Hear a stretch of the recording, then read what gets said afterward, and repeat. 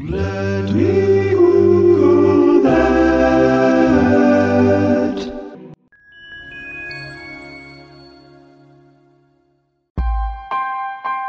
Hey friends, it's me.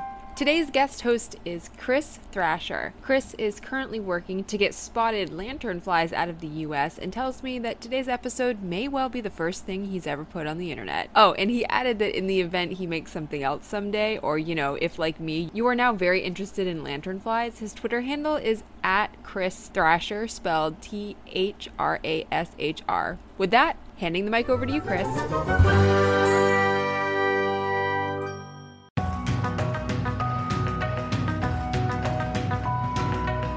Chances are you've interacted with a dog at some point in your life, during which you may have found yourself pointing at food or maybe a frisbee that you desperately needed the dog to notice. Now, unlike shushing a parrot or saying please don't destroy my property to a cat, dogs actually seem to know where you're pointing.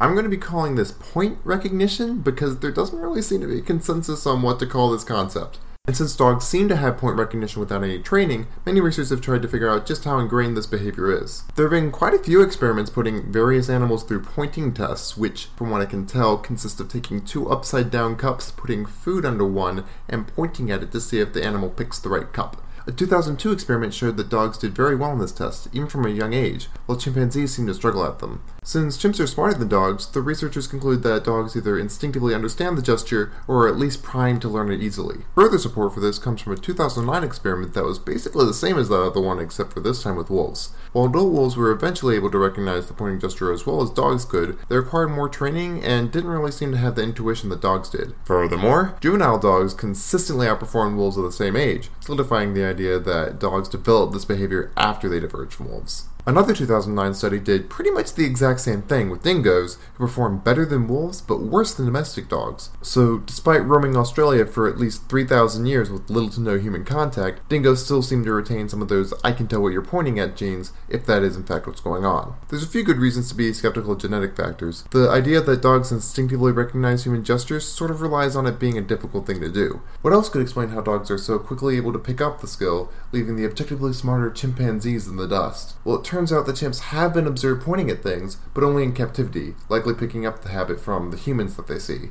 And a 2013 study showed that chimps can gain the same level of point recognition that dogs have, it just takes them a while to learn how. What's more, the skill seems to rely on how much individual chimps trusted the experimenters, so it's likely that previous experiments just used uncooperative chimps. So here's the thing, chimpanzees are kind of bad. They're aggressive, they have sort of pecking order, and they're extremely competitive with food. So the reason they have trouble with gesture tests might be that they have no frame of reference for someone wanting to share food with them. However, bonobos, which are close relatives of chimps, seem much more inclined to share resources and might learn point recognition with dog-like quickness as a result. But since there's kind of a bonobo shortage right now, it might be a while before a well-constructed experiment gets made. So it seems like trust is a huge component when it comes to point recognition, which would explain why dogs seem to have a head start.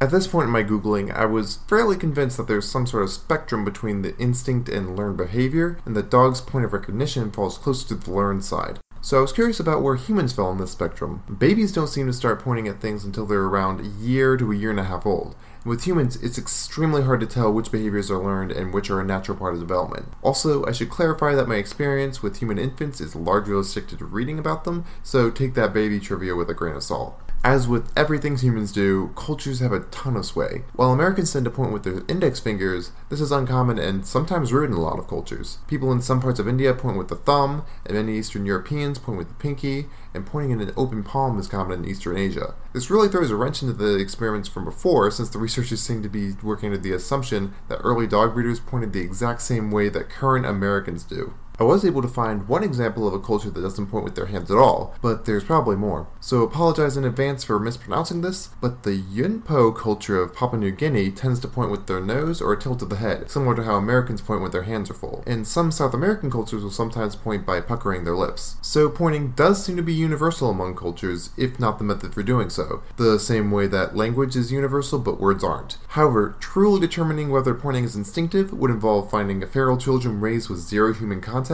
which isn't as happy as it is in the Jungle Book, so let's hope we never find out. One last point of interest. You may have heard of something called the Disney Point, where employees of Disney parks are required to point with 2 fingers. There's a little confusion as to why this started. The actual reason is that pointing with just the index finger might come across as rude to international visitors. The narratively fulfilling reason is that it's a homage to Walt Disney himself, since there's a few pictures where he seems to be using it. But it turns out, he's not actually pointing at anything in these photos. That's just where the Imagineers had doctored out the cigarettes he was holding. Thanks for listening.